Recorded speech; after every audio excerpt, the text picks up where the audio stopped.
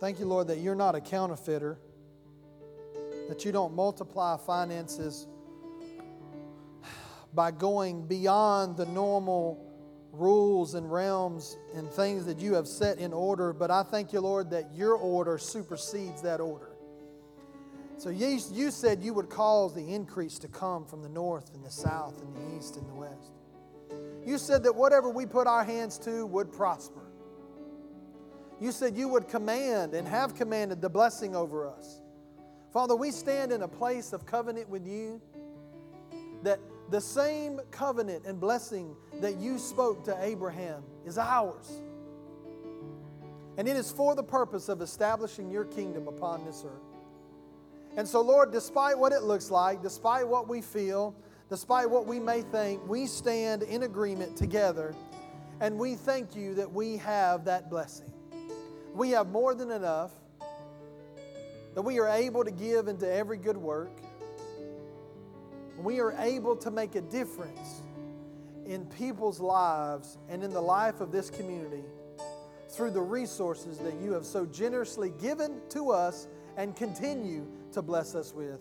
In the name of Jesus. Hallelujah. Stand with me and hold your Bibles up to the Lord. Let's just go to the Lord. Let's just engage the Holy Spirit. Let's just stay in that attitude of receiving. Stay in that attitude of worship. Stay in that attitude, because what you and I received this morning has more to do with us than it does with my ability. It has more to do with our faith in what God can say through me than my ability to articulate and correctly study and say and speak. And I've done my part, Lord. I've prepared and I've gotten ready. But Lord, I thank you that is, thank the Lord, it is not all up to me. But it is up to the anointing. It is up to the gifts. It is up to the grace that you have given. And so, Lord, I yield myself to the Holy Spirit right now in the name of Jesus. That you would speak that word in season. This morning, for this hour. Lord, I thank you that we gather together corporately, not out of a religious service or duty, but out of delight to come and to worship together as the family of God, and to worship you and to hear what you would have to say specifically for us, for this season, for this day, for this hour. We serve you out of delight, not out of duty. Lord, it is an honor and a privilege to be able to work in the house of the Lord. So many people, so many Christians in so many countries are not able to do what we do. Father, forgive us for taking it for granted. Help us to turn the page and to embrace everything that you have for us in the name of Jesus. Take your Bibles and say this with me. This is my Bible. It is the Word of God written to me. It is a lamp unto my feet and a light unto my path. You believe that? You believe that all the keys to success in life lies within this wonderful book? The accumulation of inspired divine writings from the Holy Spirit from many men of God, and the central theme is God's love for man through Jesus.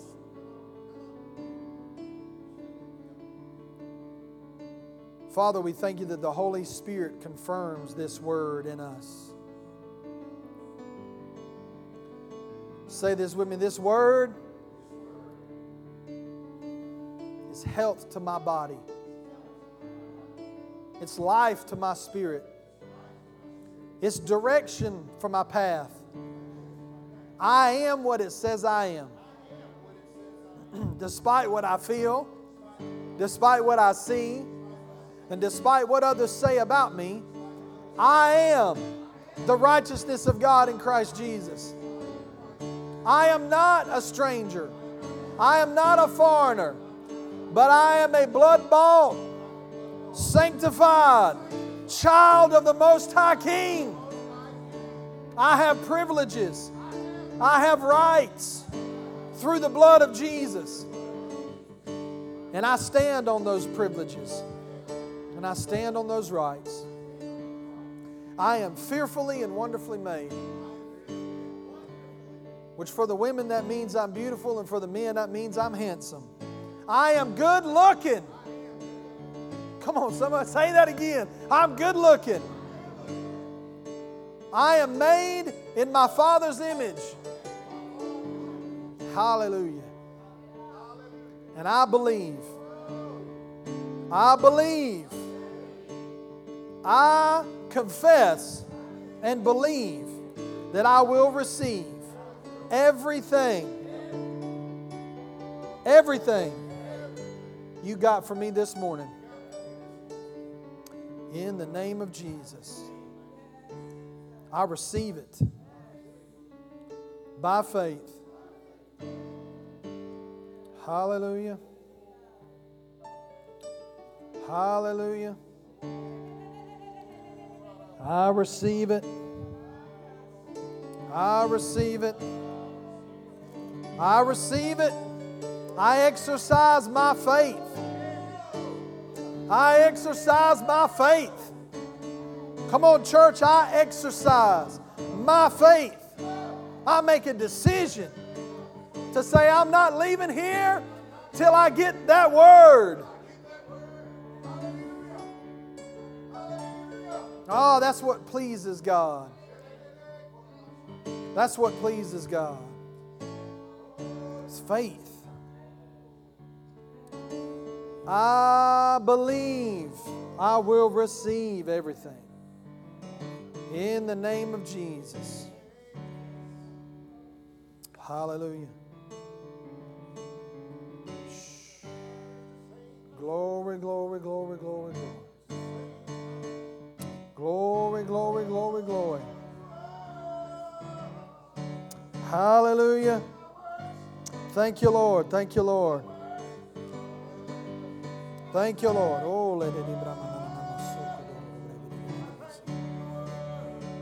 Oh, thank you, Lord. Thank you, Lord. Hallelujah. Hallelujah. Thank you, Lord. Thank you, Lord.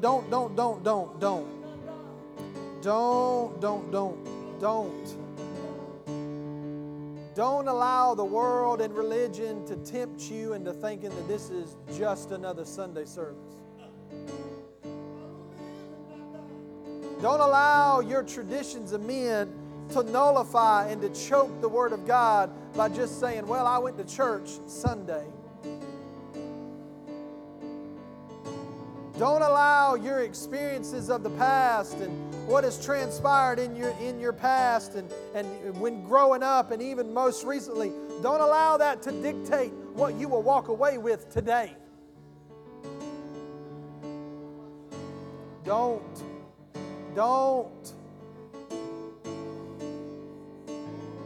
Do not trivialize what happens here today.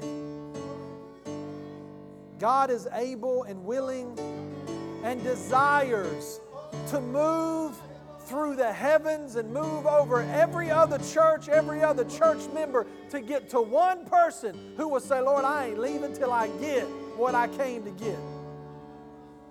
And corporately, we gather together not to hear a sermon, but to hear what it is the Lord is saying, to align ourselves up with what the Spirit of the Lord wants to say for this body, for this family, for this time.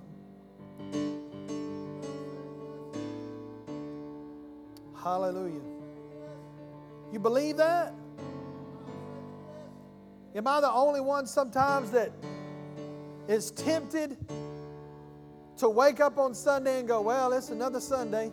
We get to come together and sing that song or sing those songs and hear that message, and then we go home. Don't. Listen, we live in the last days. We cannot take this for granted. He said that He would redeem the times that we live in. This is part of that redeeming. You and I can walk away from this today, and we can receive what should take 3 years to receive, and we can receive it. if only we believe and extend our faith toward what God wants to say to us this morning. I mean, if we just gonna come to church,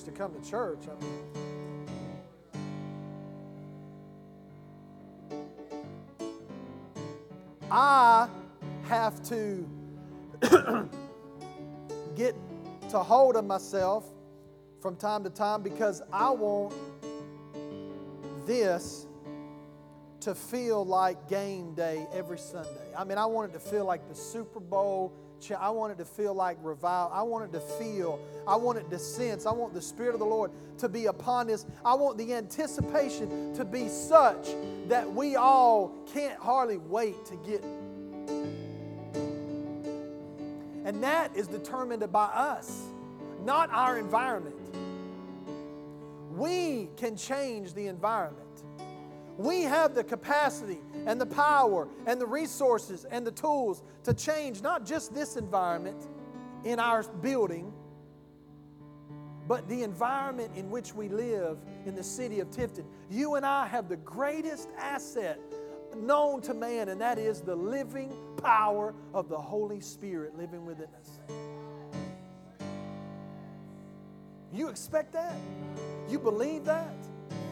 That when we leave here and we go eat, that we infect that restaurant with the power and the presence of God? What we place value on, we will receive the benefit of. If we don't place any value on it, we won't see any benefit of it. That's why people have a hard time with receiving the benefit of praise and worship. They don't understand the value of it. They don't understand what it does and what it accomplishes. It's us laying down our heart, laying down our mind, and laying ourselves aside and putting in proper context the God that we serve. And then we come here and we put pressure on the preachers, society.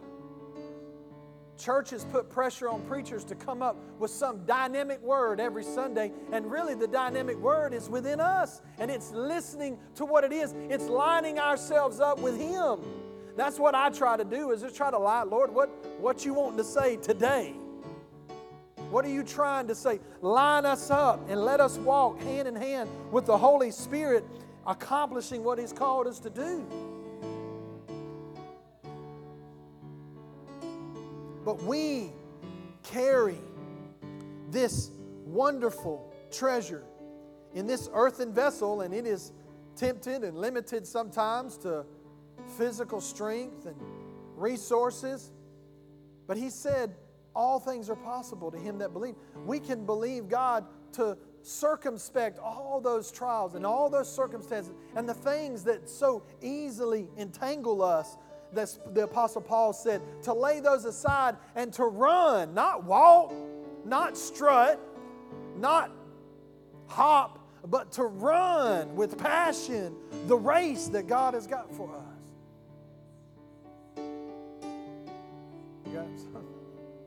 You about to pop? Keep coming back around to it. Doing worship. I kept hearing about fragrance from the Lord, and I had a good friend write a song about the fragrance of the Lord. And the first line is, "Break the jar and let His fragrance into the room." And that line came to me, and the Lord gave me this, and I just started writing. He said, "Break the jar and let my fragrance out into the room. For you carry my fragrance with you everywhere you go. Let my fragrance permeate all you do and everywhere you go. And my light is within you. Let my light shine forth wherever you go. For wherever your feet are, I am. Where your hands work, I am. For I am the light within you, and the fragrance you carry is my fragrance." And then he started breaking it down a little bit more. He said, "My light It's His light. What we carry is His light of love. We carry His light of grace, His light of joy and peace and kindness and goodness and faithfulness. And that's the same fragrance we carry everywhere we go. It's time to break the jar and let His fragrance out into the room, no matter what room we're in, wherever we are. The fragrance of Christ is there. It's within us. Let it break out. Yes, thank you, Lord. Hallelujah. Thank you, Lord. Thank you, Lord.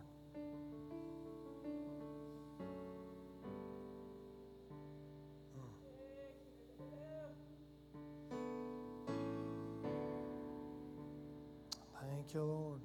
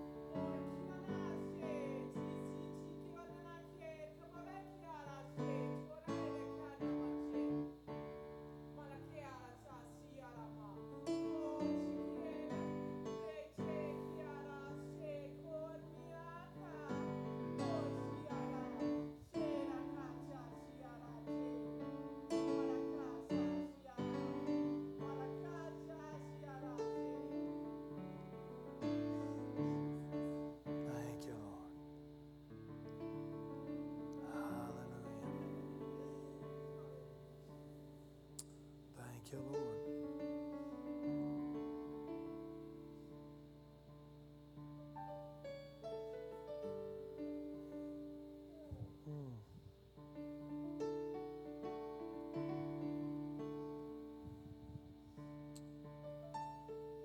Thank you, Lord. Let's just wait on the Lord. Hallelujah.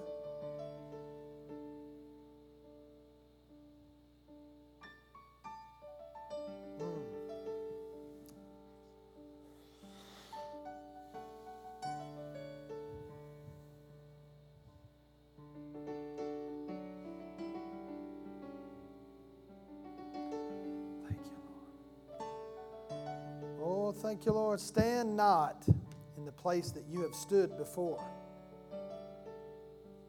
but step over into a new realm that has been there all along. For that realm that you've been standing in is the realm of lack.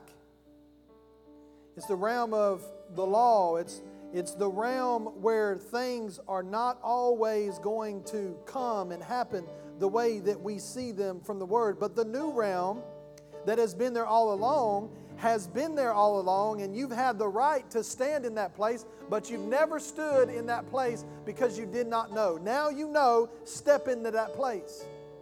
Step into that realm where all your fears and all your worries will be gone. Step into that realm where you now align yourself with my will, and you will see the provision and the plans. No. You'll see the plans. No.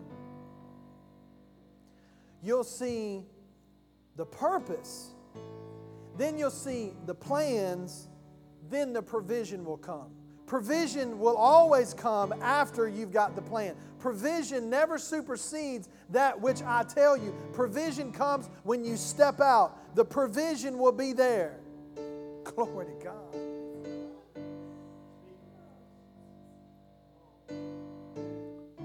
The place that you have stood, you waited for the provision. then the promise, then the plans. But I'm telling you that I'm calling you to step into a place where the provision will be unleashed when you step out and you begin to walk in that plan from the purpose that you see. My provision will be there.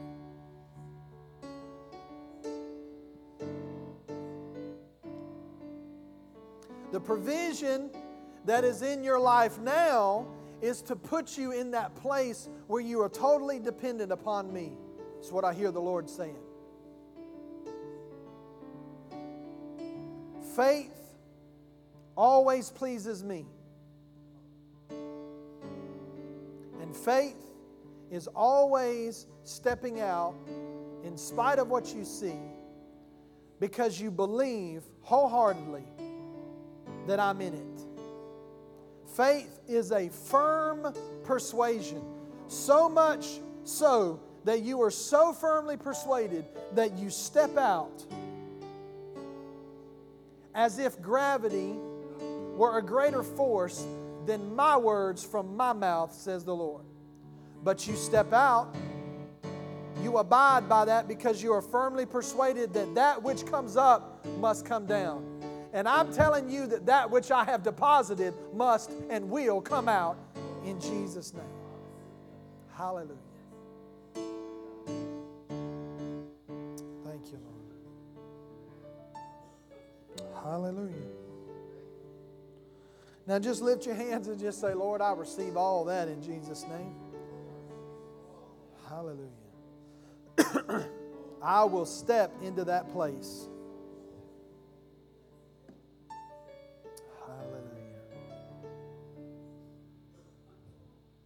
Thank you, Lord. Thank you, Lord. For those of you that are visiting, you can look up in 1 Corinthians chapter 14 what just happened, but that was a tongue and interpretation. It's what the Bible calls it. Which, ironically, we're going to be talking about some of those things today. Hallelujah. Turn to Romans chapter 12, and then I want you to turn to 1 Corinthians chapter 12. Romans chapter 12 and 1 Corinthians chapter 12. Everything that's going on this morning is coming into alignment with what the Lord's wanting to say. The word that came forth was not standing in the place that you've been standing in, but step into that new realm, step into that new place. And I'm amazed because we have stepped into a new season. And now Thanksgiving, Turkey Day is over. And now what is everybody thinking about? Thinking about Christmas. That's right. We're thinking about Christmas and the time that we come together as a family and we begin to exchange gifts and we bless one another with gifts. And so I wanted to create, and I really felt like the Lord said, I want you to talk about gifts. So I'm starting a new series this morning. And we're calling it Gifts. And it's going to lead up to Christmas because I believe the Lord wants to express to us and to clarify some things within us that each and every one of you have specific gifts that God has placed in you before the foundation of the earth with you in mind for this day and for this season and for this place. And we're leading up to the greatest gift that God gave us, which was Jesus. I love gifts. Now, that's not my love language. I'm not a gifts person. I mean, I'll take a gift. I like gifts, but that's not my love language. You know, does that make sense? Any of you heard of the 5 love languages? Gifts, acts of service, words of encouragement, physical touch, and quality time. That's not my love language. My love language has really always been words of encouragement and physical touch. It's kind of like a tie. I tell my wife all the time, she's not here this morning. April, she's at home with our youngest daughter, Bryn. She was running fever. She's either got teeth coming in or the weather change or whatever, but it's got her running at about 40%. So she stayed home with her this morning. But I tell her all the time, I said, I don't care about getting gifts. Just kiss me, touch me, and tell me I'm the greatest man that's ever lived. That's all I need. You know what I'm saying? That's what my love. But I love gifts in the sense that I love Christmas time because the highest level, now listen to me on this, The highest level of expressing your love is giving. It's the highest form of expression of love is giving. You want me to prove it to you? For God so loved the world that He told the world? No. For God so loved the world that He what? Say it one more time. What's the highest expression of love that you and I can demonstrate to those that we love? Give what? Give time. Give resources. Give a gift. Give money. The highest form. Jesus said when He came, He followed that same example. And He said the Son of Man did not come to... The Son of Man did not come to be worshipped. He didn't come to receive. He came to give. He said, I came to give my life. I didn't come so that you would serve me. I came to serve you. I came to give you, to bless you, to give my life a ransom for many. It's the highest form of expression of love. And God loves us so much that He gave us gifts. We're not even at Christmas, and I'm going to unwrap some gifts for you this morning. Is that okay? Romans chapter 12, we're going to begin there, and then we're going to go to 1 Corinthians chapter 12, but we're going to stay primarily in Romans chapter... You know what? Go to 1 Corinthians chapter 12. Let's start there because we're going to end up landing in Romans chapter 12. 1 Corinthians chapter 12, he says, now concerning spiritual gifts, brethren, I do not want you to be ignorant. Say, Lord, I don't want to be ignorant. You know that you were Gentiles, carried away to these dumb idols. I love the Apostle Paul.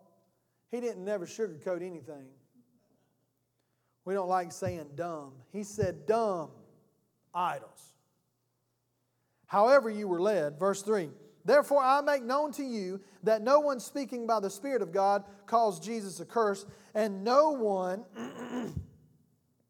can say that Jesus is Lord except by the Holy Spirit. There are diversities of gifts, but the same Spirit. There are differences of ministries, but the same Lord. And there are diversities of activities, but it is the same God who works all in all. But the manifestation of the Spirit is given to each one for the profit of all. Now listen to me. I'm going to talk about that, but that's not this Sunday. I wanted to read this because the Apostle Paul lays out some spiritual things. And he says, brothers, I'm going to talk to you about some spiritual gifts because I don't want you to be ignorant. Ignorance is the most dangerous thing. I think it says in the Old Testament, it says, my people perish for a lack of knowledge. See, we think sometimes ignorance is an insult. Ignorance is not an insult. Willful ignorance is an insult. Willfulness in ignorance is what I don't know. I don't know everything that this man knows because he went to medical school. So in a lot of areas in medical, when it comes to medical science and the body and how it functions, I am ignorant. Is that degrading to me? No, that's what I got Langston for. Bless God. If I got a problem, I just call him. Because that's his giftedness. That is what he is trained in. That's what God has called him. Brother Bill has owned a semi-trailer repair business for years. He is an extraordinary mechanic and metal worker. But I am ignorant when it comes. I mean, I guess I would like to use the blowtorch every now and then. I've used one every now and then, but not like he has. I mean, he can do all kinds of stuff. He can take a trailer that you think is just done with, and he can make that thing look brand new. I don't know how he does it. That's his gift, but I am ignorant of that. He says, brothers, I don't want any of you to be ignorant about these spiritual gifts. So he says, now concerning spiritual gifts, and he begins to talk about spiritual gifts. But what's interesting is he lays out really a trifold thing, and he says, there are diversities of gifts, but the same Spirit. There are diversities of ministries, but the same Lord. And there are diversities of activities, but the same God. Gifts, ministries, and activities. We're going to talk about gifts. And this morning I'm going to talk to you about God's gifts to men. Next week we're probably going to talk about the Holy Spirit's gifts to the church. And then the next Sunday after that we're going to talk about Jesus' gifts to the church. But all of this is for the body. And what's ironic, what I really love, is he says, but they all work one in the same Spirit. They're all trying to accomplish the same thing. He says that one commentator said the reference to the Trinity in these verses, Spirit, Lord, and God. See, the Holy Spirit lives inside of us. Jesus is our Lord, which means He's our Savior, but He's our Lord. We govern our lives. We align ourselves up with the Lordship of Jesus. When Jesus was here, what did He say? The kingdom of heaven is at hand. Repent. He never said repent in the sense that confess your sins and your ugliness. No, He said repent for the kingdom of... He preached the kingdom of God. You don't have a kingdom without the Lord, and you can't serve something without a Lord. And so we align ourselves up with the Lordship of our life. That's why I stress with people when they give their lives to the Lord, you're not just getting the ticket to heaven. You're saying, Lord, I'm stepping out of this realm and stepping into a new realm where I align myself with your Lordship. You follow me? Being a Christian is more than just do's and don'ts. That has nothing to do with it. It's aligning ourselves with a relationship. That's our first priority. The first need of man is not salvation. It's not redemption. The first need of man is fellowship with God Almighty, and that's what Jesus provides. He provides that. But He provides that so that we can come in right relationship with Him once again, and then all the rest of that stuff falls in place. You fall in love with Him, you begin to talk with Him, you begin to have a relationship with Him, and then now everything else falls into place. You don't have a problem serving Him because you know how much He loves you. Oh, how He loves you and me. He gave His life. What more could... Huh? Why? We love Him because He first loves us. He always demonstrates His love towards us. Remember I said the other week, I said that God never asks you to do away with something without giving you a better alternative. Well, in this case, He gives us the alternative, and we blindly and willfully choose not to follow that, and we follow this path. The love of God. It is, Jesus came, He said, I got a better way. The Gentiles seek after all these things. But if you'll follow me and seek first the kingdom of God, all these things will be added unto you. But it requires us to lay down our life and to follow Him and to align ourselves with Him. And that's not always an easy thing, especially in this day and this society. But the various gifts and ministries and activities, that's what I like. Gifts, ministries, and activities. There are certain gifts that God has given us. There are certain ministries, apostolic, the prophet, the evangelist, the pastor, and the teacher. We'll get to that. But there are gifts that God has given each and every one of us, not just one, but many gifts that we operate in, and 90% of believers have absolutely no idea what their spiritual gifts are. They've never identified them, and they've never utilized them in the body of Christ and in the world. Now go to Romans chapter 12. What I like about this is that the central theme of all these gifts is always love and unity. He's always demonstrating how much God loves us, that He gives us something, and the purpose for the gift is for us to get along. Everybody say, get along. Not just get along, but to be in unity. Unity is not uniformity. Does that make sense? Unity is like this. We all agree that we're going on vacation together, right? But just because you're going to drive a truck and Brother Bill's going to drive a motorcycle, that doesn't mean that you're not in unity. See, uniformity is everybody's got to drive the same car, the same color car, and everybody's got to drive the same speed, and we follow a line. No. There's many buses, many vehicles going in many different directions, but they're on the same path to the same goal. And why do we do that? Because we like to spread out and get everybody we can on the way. Unity is being unified in a common goal. And in Romans chapter 12, let me let the Word say it because it can describe it better. I beseech you therefore, brethren, by the mercies of God, that you present your bodies a living sacrifice, holy, acceptable to God, which is your reasonable service. Everybody say reasonable. Let me tell you why I like that. Because he said, listen, you can come and worship and say, I love God all you want. But the Apostle Paul said, I beseech you, I'm coming to you, and I'm asking you, I'm invoking some urgency with you, and I'm saying to you, by the mercies of God, that you present your body, Morris, your body. Brother Barry, your body. Cornell, your body. I beseech you that you present, by the mercies of God, that you present your bodies. Your body, Inez. What is your body comprised of? Everything. Your mind, your will, your emotions, your spirit. I beseech you, Granny and Papa Carol, to take your bodies as what? As a living sacrifice. Listen to me. A living sacrifice, which is your reasonable service. I believe, okay, from what I've seen, I believe that the reason why people don't always get involved in church, part of it has to do with religious tradition. Part of it has to do with the mentality that we just want to come and be served. But I believe the root of that is because people have never been identified in their gifting.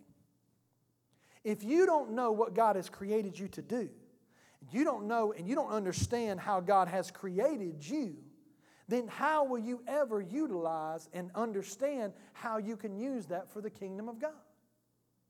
One of the best things that I ever went through, God can use all things for His glory, right? So I was in sales for years. And the deeper I got in sales, the more I did not like sales. I did not like having to feel like I was having to convince you of something. And a lot of sales techniques is high pressure. You got to have this knife. If you don't have this knife, your marriage is going to fall apart. You need this knife. You need this vacuum cleaner. Because you get this vacuum cleaner, it decreases your medical bills. I mean, you understand what I'm saying? You got to have this car. You got to get the car. What would you rather do? Fix the car that you got over and over again, or have this brand new car that comes with a warranty? It's always, but one of the things that I went through is I began to go through a process of understanding my personality. And I took a personality test, personality profiles, then I took a spiritual gift test, and I began to understand and realize that there are certain traits that God has created in all humans, and if we'll understand that, it helps us to walk in love with each other even better. Some people are neat freaks. Some people could care less. They don't even know how to spell the word neat. Right?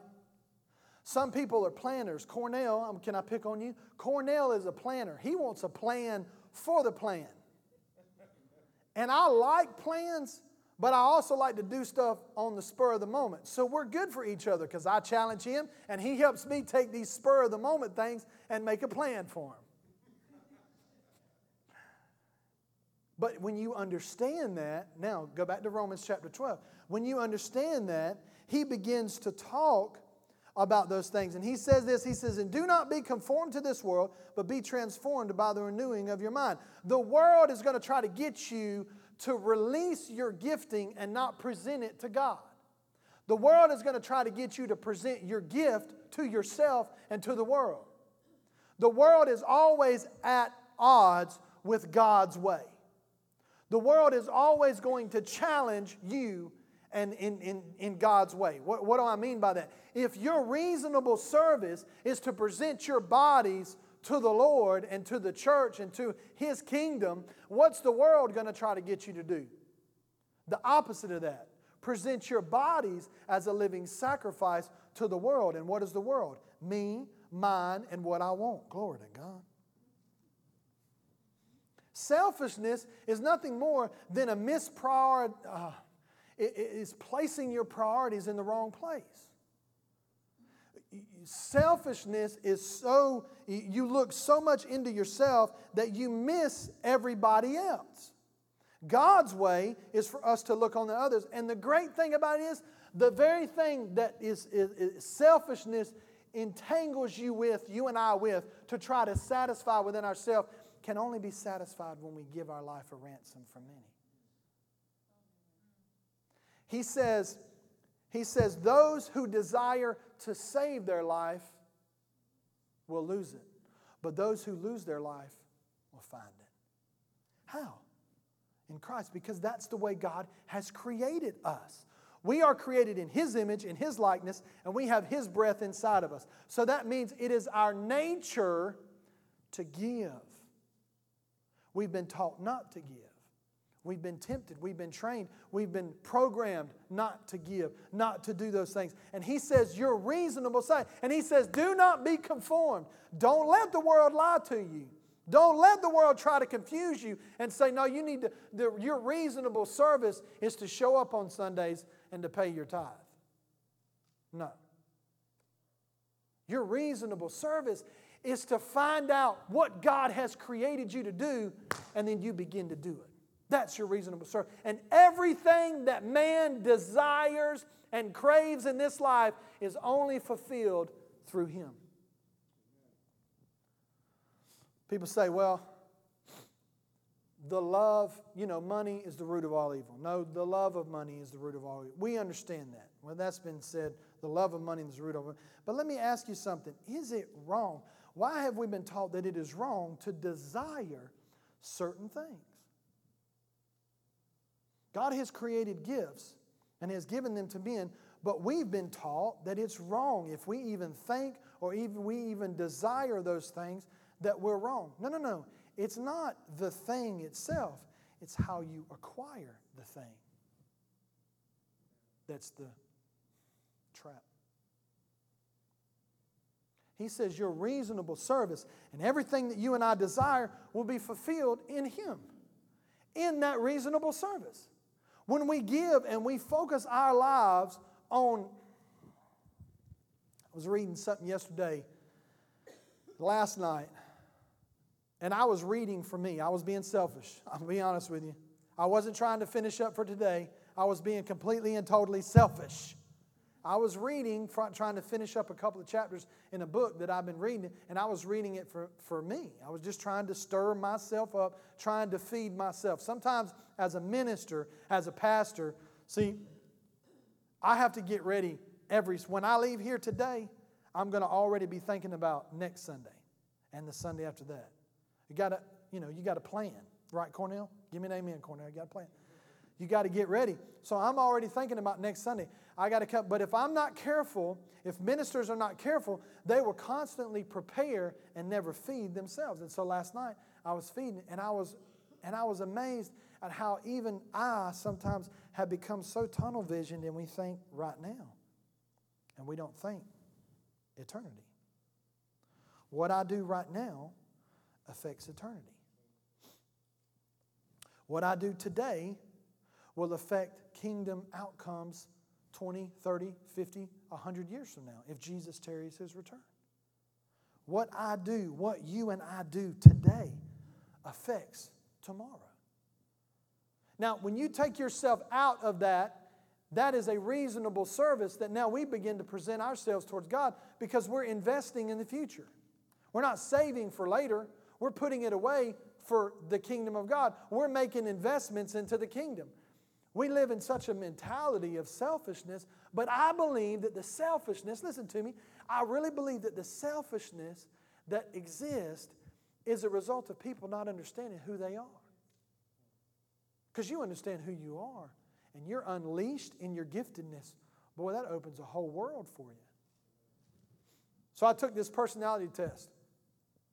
And what I began to understand was Jesus said, and the Apostle Paul said, to become all things to all men. I never understood that. And I began to take these personality tests and begin to study this stuff. And I began to realize that there are predominant personality traits in each and every one of us. And each and every one of us have certain things that God has created us to be. And we should not and will not deter from that. But we can become and understand the other personalities and the other giftedness within the body of Christ, and then we begin to pull on one another, and we begin to become an asset and not a liability. So, he says, verse 3, for I say, now listen to this, through the grace given to me, to everyone who is among you, not to think of himself more highly than he ought to think, but to think soberly, as God has dealt to each one everybody say a. Not the, but a measure of faith. Your faith can be developed. Your faith can be strengthened. You can have weak faith or you can have strong faith. You can have little faith, you can have great faith. It's up to you. He's given to us a measure. Not the. See, the measure is, this is it. This is all the measure of faith that I'm giving you. That's the measure. I'm giving you the measure. Now he says I'm giving you a measure, which implies that it is growable. It is, you can strengthen it. You can grow it. You can utilize it or you can not. You can have dead faith. You can have weak faith. You can have no faith or you can have great faith. We're not talking about faith, but I want to stress this, okay? But what's the key? He says, I say through the grace given to me that every man that is among you not to think of himself more highly than he ought, but to think soberly. The word soberly does not mean like a dog. The word soberly does not mean you think of yourself as the bottom of the scum heap. Jesus did not give His life for scum. God did not send His most treasured possession to die for nothing. No, He died for something, for someone. You are fearfully, we say that every Sunday, you're fearfully and wonderfully made. You are the apple of His eye. That's why He said, so how do we think? What is more highly than we ought? You begin to think that you are God's gift to the kingdom of God. You and I begin to think we are God's gift to whatever. No. He said think soberly. The word soberly means you think of yourself as you really are. The reality of who you are. How do we find that out? You can only find that out through searching the Scriptures and the revelation that God gives us through the Word of God. Anyway, he says this, verse 4, for as we have many members in one body, but all members do not have the same function. Everybody don't have the same function. So we being many are one body in Christ and individually members of one another. See, we may not even get to the different gifts because I believe the Lord is trying to stress to us the fact that not only are we to walk in love, but we are to see each other as members together. Your gift is needed. My gift is needed. Your gift is needed. If you don't provide your gift, Brother Ronnie, then we are out the Ronnie gift. And this machine can't work. I mean, it can work, but we can't do all that we can do without the Ronnie gift. You can take the greatest, most powerful vehicle in the world, and you take the spark plugs out, and a spark plug isn't but about that big. And you take all 8 or 12 in some cars, or 6, you take all of those out, and all you've got is a big bunch of nice, pretty, that won't go nowhere. Just parts. But you put those spark plugs, which seem insignificant, you put those spark plugs in there, and they now take that whole machine and move it to realms that you never thought. You may be the spark plug. You may never be seen, never be heard, but you're a vital part of the body of Christ. Everybody wants to look at the parts which are seen. And he begins to address that. And he says this. He says, having then gifts differing, listen to this, according to the grace that is given to us, let us use them. Grace is not just unmerited favor. Grace, the word grace, is power. It's ability. It's functionality. God gives you a gift, and then what's He do? He gives you the grace the instruction manual, the fuel, and the resources to operate in that gift. And now you're operating in that gift to the Lord and to the body of Christ because that's what He's created you to be. He said, through the grace that is given to us, let us use them. If prophecy, let us prophesy in proportion to our faith. This word prophecy is not referring to the prophet or prophesying as in 1 Corinthians chapter 12 that we'll find later. He's talking about the gift of being able to see something and articulate it and write it down. That's what the gift of prophecy. There are people in society, corporate America, some of the wealthiest people in the world are people that have that prophetic gift. They can see changes in the market before they happen, and they articulate it and make plans accordingly. It's not just, we think of these gifts as gifts that operate in the church, but prophecy, listen to this, refers to either those whose creation gift from the Father enables them to view all of life with special ongoing prophetic insight. You don't know why, but maybe you woke up and you've just been able to see things and you don't understand why. You just see them. That's that gift that God has given you. Now, it doesn't mean that you're a prophet in the kingdom of God. It doesn't mean that you're necessarily to prophesy. We can all prophesy. Paul said that. I'm talking about being able to see things and articulate it and do it. That's a gift. Here's another one. Or ministry, let us use it in our ministering. All right, so he said prophesy, the ability to see in proportion to your faith, which means the degree of faith that you are firmly persuaded that you see those things, you should operate in that gift accordingly. You need to begin to step out in those things that you see and that you hear, because as you do that, now you're operating in proportion to your faith. He said in ministering, the word ministering suggests either those whose special creation gift enables them to most effectively serve the body in physical ways, or the rendering of any type of service by anyone in the church. That is a gift. I never really had so much of that gift. The word ministry means you meet the need. You function in that gift. There are those of you that God has created you to function, and your mindset is, I want to help in any way I can. That's that gift. It drives you. You don't even want to be seen. You don't even want to be heard, but you just want to help. That's really the deacon ministry.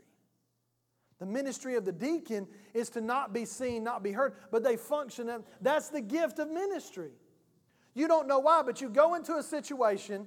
I'm trying to bring this kind of down to earth where you can see it. You go into any situation, any business, and you begin to identify the ways that you can begin to render your service. That's the gift of ministry. You go to a church and you begin to see things. And what happens is, oh, glory to God. Now the enemy comes in and he goes, well, you see, they don't have, I'm going to use ushers. Let's just use ushers for a second. You got the gift of ministry. You want to help. And so you see that need, you see that gaping hole, you see that gap, and you go to a church and you see that because God has created that in you, but the enemy comes and says, well, you don't need to do that because, that's your reasonable service. You don't need to do that. Can you believe the church this size, they don't have that? And what is he doing? He's trying to sow disunity, disloyalty from the get-go. And he said, God has set each one of these in the church. God has done this for the purpose of unity. He said there's the diversity of gifts, right? In 1 Corinthians chapter 12, go back there just for a second. You don't have to go there. I'll read it. He said this. He said there are diversities of gifts, but the same Spirit. There are diversities of ministries, but the same Lord. And there are diversities of activities, but the same God who works all in all. It all works together. I like to say it this way. The Holy Spirit is not bipolar. What do I mean by that? I mean the Holy Spirit's not in competition with Himself. Well, I got the gifts of prophecy and I got the gift of ministry. The Holy Spirit's not in competition one with another. He's wanting to utilize you in your place and you in your place so that we function as a team, as the body, and we get what God wants to get accomplished. He said this, or in ministry, he who teaches, verse 7, in teaching. The word teaching refers to either those who are specially gifted to keep an eye on and instruct the revealed truth of God's Word. You don't even understand it. I can identify with this gift. You don't even understand it, but when somebody says the Scripture, you automatically want to know what the Greek, Hebrew, Aramaic, the context, you automatically want to study that thing out. That's a teacher. You're gifted. Now, it doesn't just mean in the body of Christ. You could be that in your job. Maybe you're always the one that wants to know why things work the way they work. That's a teaching gift. It's a gift that God has given you to help instruct. Some of the greatest teachers in my life were teachers. They were not public school teachers who had a job. They were teachers. They did it passionately. I know of a lady right now that's spoken to our life. She retired, then went back to work teaching part-time because why? That's her gift. She can see things and study them out, and she can take that watch apart, and she can help you understand how that watch works. That's a teacher. Maybe you got that gift. All right, let's go on. He says, he who exhorts in exhortation. The exhorting describes those whose gift enables them to best apply God's truth through encouragement, who are called to publicly bring encouragement, who may be called to publicly bring encouragement to the church. That's a gift. It's a gift to encourage somebody. Barnabas had that gift in the New Testament. That was Paul's companion on his first missionary journey. There's something about that gift. Morris is good at encouraging. Sarah is really good at encouraging. Boy, you about ready to just cut bait. I mean, you are ready, and they will send a text. Brother Bill is great. Papa Bill is great at encouraging. You understand what I'm saying? You don't know why, but Mr. Timmy is great at... Think of those people in your life when you are ready to just go postal on somebody, and they come up and they encourage you, and man, you're ready to run the marathon now, more. You're ready. That's an encouraging gift. Function in that gift. Lord knows we need it. Look at verse 8. He who gives with liberality. There is a gift of giving. There are gifts of giving. What does that mean? That means God has enabled you to God has given you the Midas touch. And it doesn't just mean necessarily super wealthy people. It means people who just give. God said, you will not outgive me.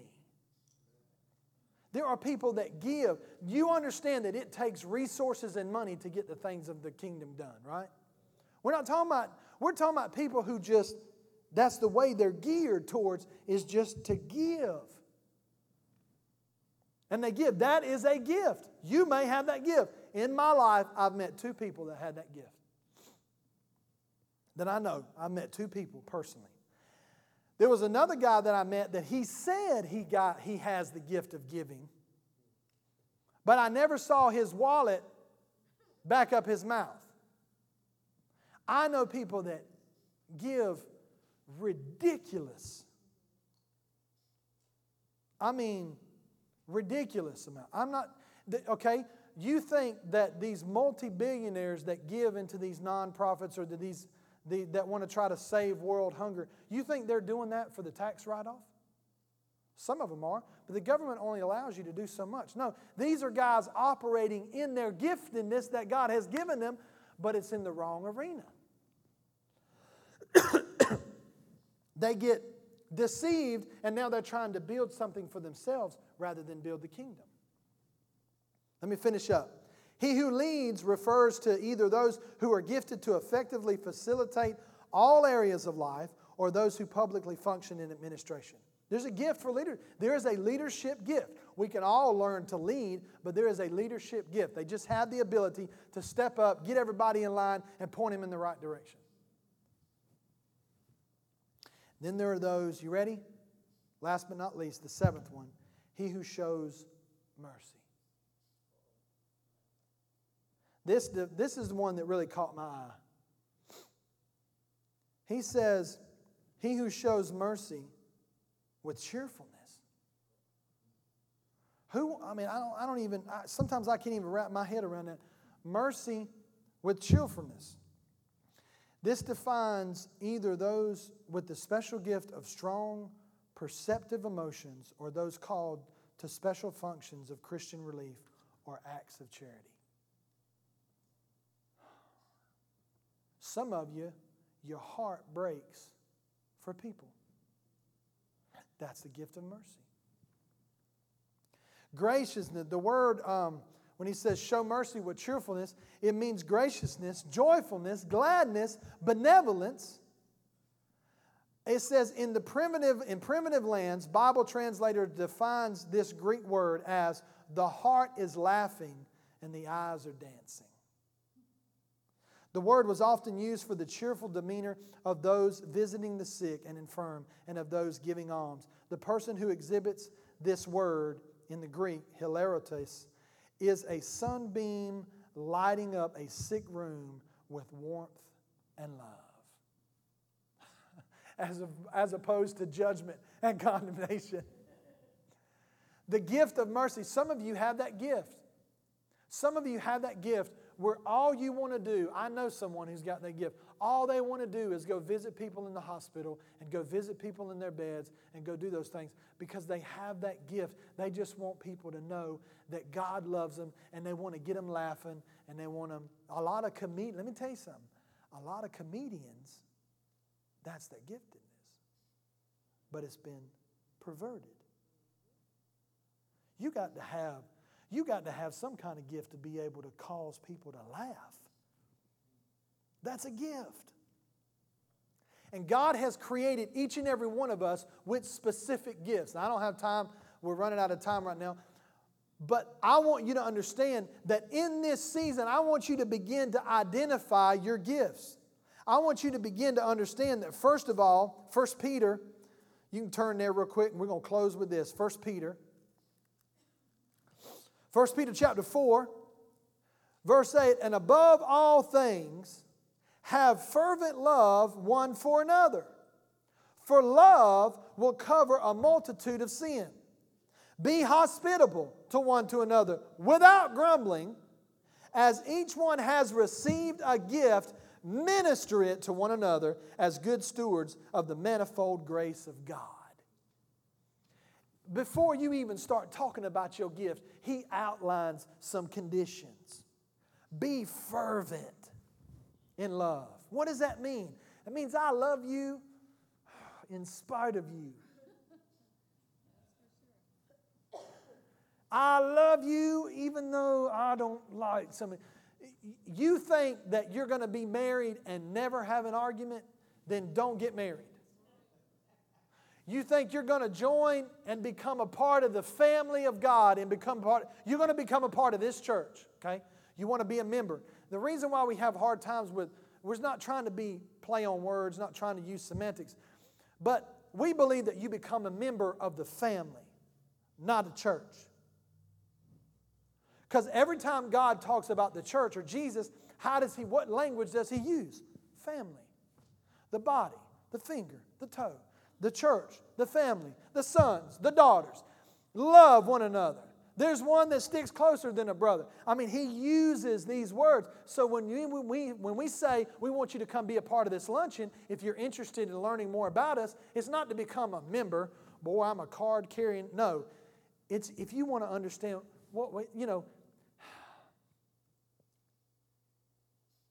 we are a family. And we like to eat. And we like to fellowship. And we like to be about God's business, but we do that through what we see as the nature of the church from its inception in the book of Acts. He says, before we even talk about any gifts, I want you to fervently love one another. Because why?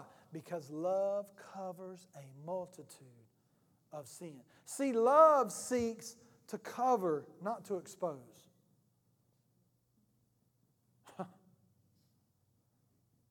Love seeks to cover, not to expose. We like to judge people on their actions, but we want people to judge us on our motives. Well, I didn't intend to do that, but you did that, so I'm going to judge. We want to judge. We want to see people like that, but we want people to judge us on our motives. And he says right here, he says this, he says, above all things, have fervent love one for another. How in the world would you think he'd have to tell the church this? Be hospitable to one another without grumbling? You mean to tell me I can be hospitable and grumble? Hey, sister, how you doing? Here's your bread. I can't believe I had to do that. You know how tired I am? We need somebody to, I told Pam and Cornell, we had our meeting this week, and I said, just call some folks and ask them if they'd be willing to stand out there and greet people as they come in. What does that look like? That means, okay, yeah, I'll do it. And you stand out there and you're like, I can't believe I got to do this. I could have slept 30 minutes longer. Be hospitable. What is it that's going to change people's lives? Love. How does love demonstrate itself? When Jesus loved, let's go back to Jesus for a second. Can y'all just pause the clock just for a minute? What did Jesus do? How was Jesus most affected in his ministry? How did he affect people? He'd see somebody, he'd come up to them. Did he condemn them? What did he do? He showed graciousness and love. Son of man, have mercy on me. Did y'all hear that? What Jesus did. The woman said, if I could just touch the hem of his garment. And she touched him, the hem of his garment. And Jesus said, whoa, boys. Who touched me? They said, Jesus, are you serious right now? Are you kidding me? Hey, he's been drinking some of that wine he converted from water. No. He said, are you serious right now? All these people are touching me. He said, no. Somebody touched me and virtue came out of me. The woman that was caught in the act of adultery. So they brought her and they said, the law says to stone her. What do you say, big boy? And Jesus said, he starts writing on the ground and he stands up and he says, if any of you is without sin, let him cast the first stone. And the Bible says that they begin to leave the oldest first. Why? Because the older people had sinned a whole lot more. Right? So I ain't touching that one with a 10-foot pole. I know what I was being like. Okay, Lord, we'll let that one go. I'm not picking up no rock. Because there ain't a truck around here big enough to haul all the rocks that would need from me. It says they left from. And what did he say? He said, woman, he said, woman, where are your accusers? And she said, there are none. What did Jesus say? Listen, what did he say? Who is the accuser of the brethren? Man, it took us 30 minutes to get here, and this is good. Who is the accuser of the brethren? You going to tell me that Jesus is enabled and gifted his church to accuse people? That's not love. That's the enemy. Love covers. Now don't look down. Don't look down at my toes. I won't look at yours because I'm stepping all over them. Love covers a multitude of sin. Be gracious. Be hospitable without grumbling. Why? Because you and I could be in a whole lot worse of a pickle. We could be in China where they have to meet secretly underground with fear of death of their family. It could get a whole lot worse. It really could. Boy, our nation is going to hell in a handbasket. It's bad. It could get worse. Trust in that. What's our responsibility? What's our job? Our responsibility is to raise up, identify our giftedness, and then we come together, arm in arm, and we utilize our gifting to take this message to that world that's hurting and dying and take back what the enemy has stole from the kingdom of God. Which has already been done. You understand? Legally, it's a done deal. The papers have already been signed. Now our job is enforcement. Our job is enforcement. Stand with me. Our job is enforcement. He said, as each one has received a gift, minister it to one another as good stewards of the manifold grace of God. The manifold grace of God is the ability that He's given you to function and to operate in your giftedness with each other. With each other. That's being a good steward. I'm going to challenge you to do something. I'm getting ready, I'm getting a series ready for the beginning of the year, and some things that we're going to be participating in together as a church. But I believe that God has gifted each and every person. And it seems like the more we talk and the more we move in that direction, the more people back away. Because in their mind, they've never been taught to unleash that gift, to really utilize that gift in the body of Christ. And I'm telling you that if you will identify that God has given you these gifts and they are without repentance, that means He's not going to take them back.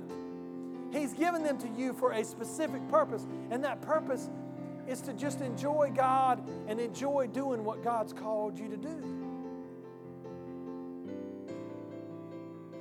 Go home and read Romans chapter 12 and begin to find out, because there's more stuff later on in that chapter that we'll touch on in later weeks. But begin to realize, begin to study that and begin to understand that God has created specific giftings in you. You have giftings and God has made you unique. And we want to embrace your uniqueness. And then we want to turn loose and unleash that uniqueness with everybody else's uniqueness for the kingdom of God. I don't think I can say it any plainer. We're endeavoring here to build an army. Not a church. The church is built. The church is the people. We're not trying to build. We're trying to create and build an army with the plans that God has given us specifically, and then put each and everybody in their place functioning the way God's created us to function. That's when we will have the greatest onslaught of people coming into the kingdom of God that we've ever seen, is when people are functioning in their place and in their giftedness according to what God has told you and I to do. Every one of you. Father, right now in the name of Jesus, we just thank you that you have created specifically all of us for those giftings. And so right now, Father, if there's anybody in here that has never made you their Lord, or maybe they've walked away and they've turned away and they never have come back, we want to give everybody that opportunity. But I think we all need to do it together. And so with all of us, with one voice, with one heart, let's just rededicate ourselves to the Lord in this Christmas season. Let's just thank the Lord for the giftings that He's given us. Lord, we just thank you for the giftedness that you've given me. I am unique. I am gifted. I am fearfully and wonderfully made. I have a purpose. I have a destiny. And I will fulfill that destiny. What I don't see, show me. What I don't understand, reveal it to me. And I promise, I make a commitment to walk in the light of what you show me. I present my body to you, which is my reasonable service, as a living sacrifice. Thank you, Lord. Thank you, Father. Hallelujah.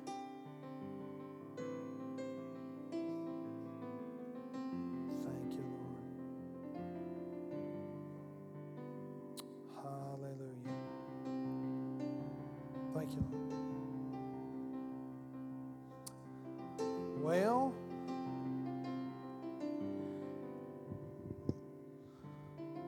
Sarah, would you dismiss us? Pray for us and dismiss us. Thank you, Lord. Thank you, Lord. Lord, I just thank you for this timely word. Lord, I pray it would pierce hearts this morning to want to hear more. Father, I pray that you would go before us as we go out of these doors, that you would have us ask you, who do you want me to minister to today? Who do you want to cross my path? Lord, I pray we would have ears to hear you and eyes to see your people. And Father, I pray you would just keep us all safe. And I love you, Lord. I thank you. Amen. Amen. Well, y'all go and have a blessed week.